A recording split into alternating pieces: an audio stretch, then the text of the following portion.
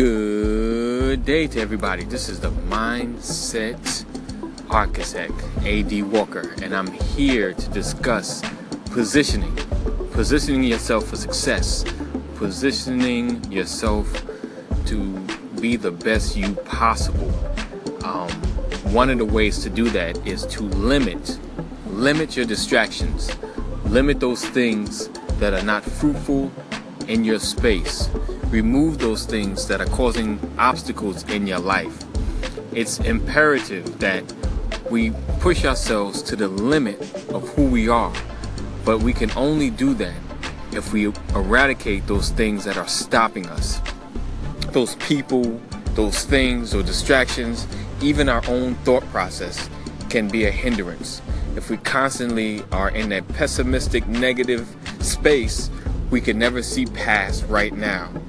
So today, I want to encourage you to look past your right now and see your destiny, see your future, and begin to act upon it today. Do those things that will build a better future. Plant those seeds of greatness and go after what God has conditioned or ordained you to be. Do that thing today. Don't wait. He's given you the idea. He's given you the dream. He set the roadmap for you.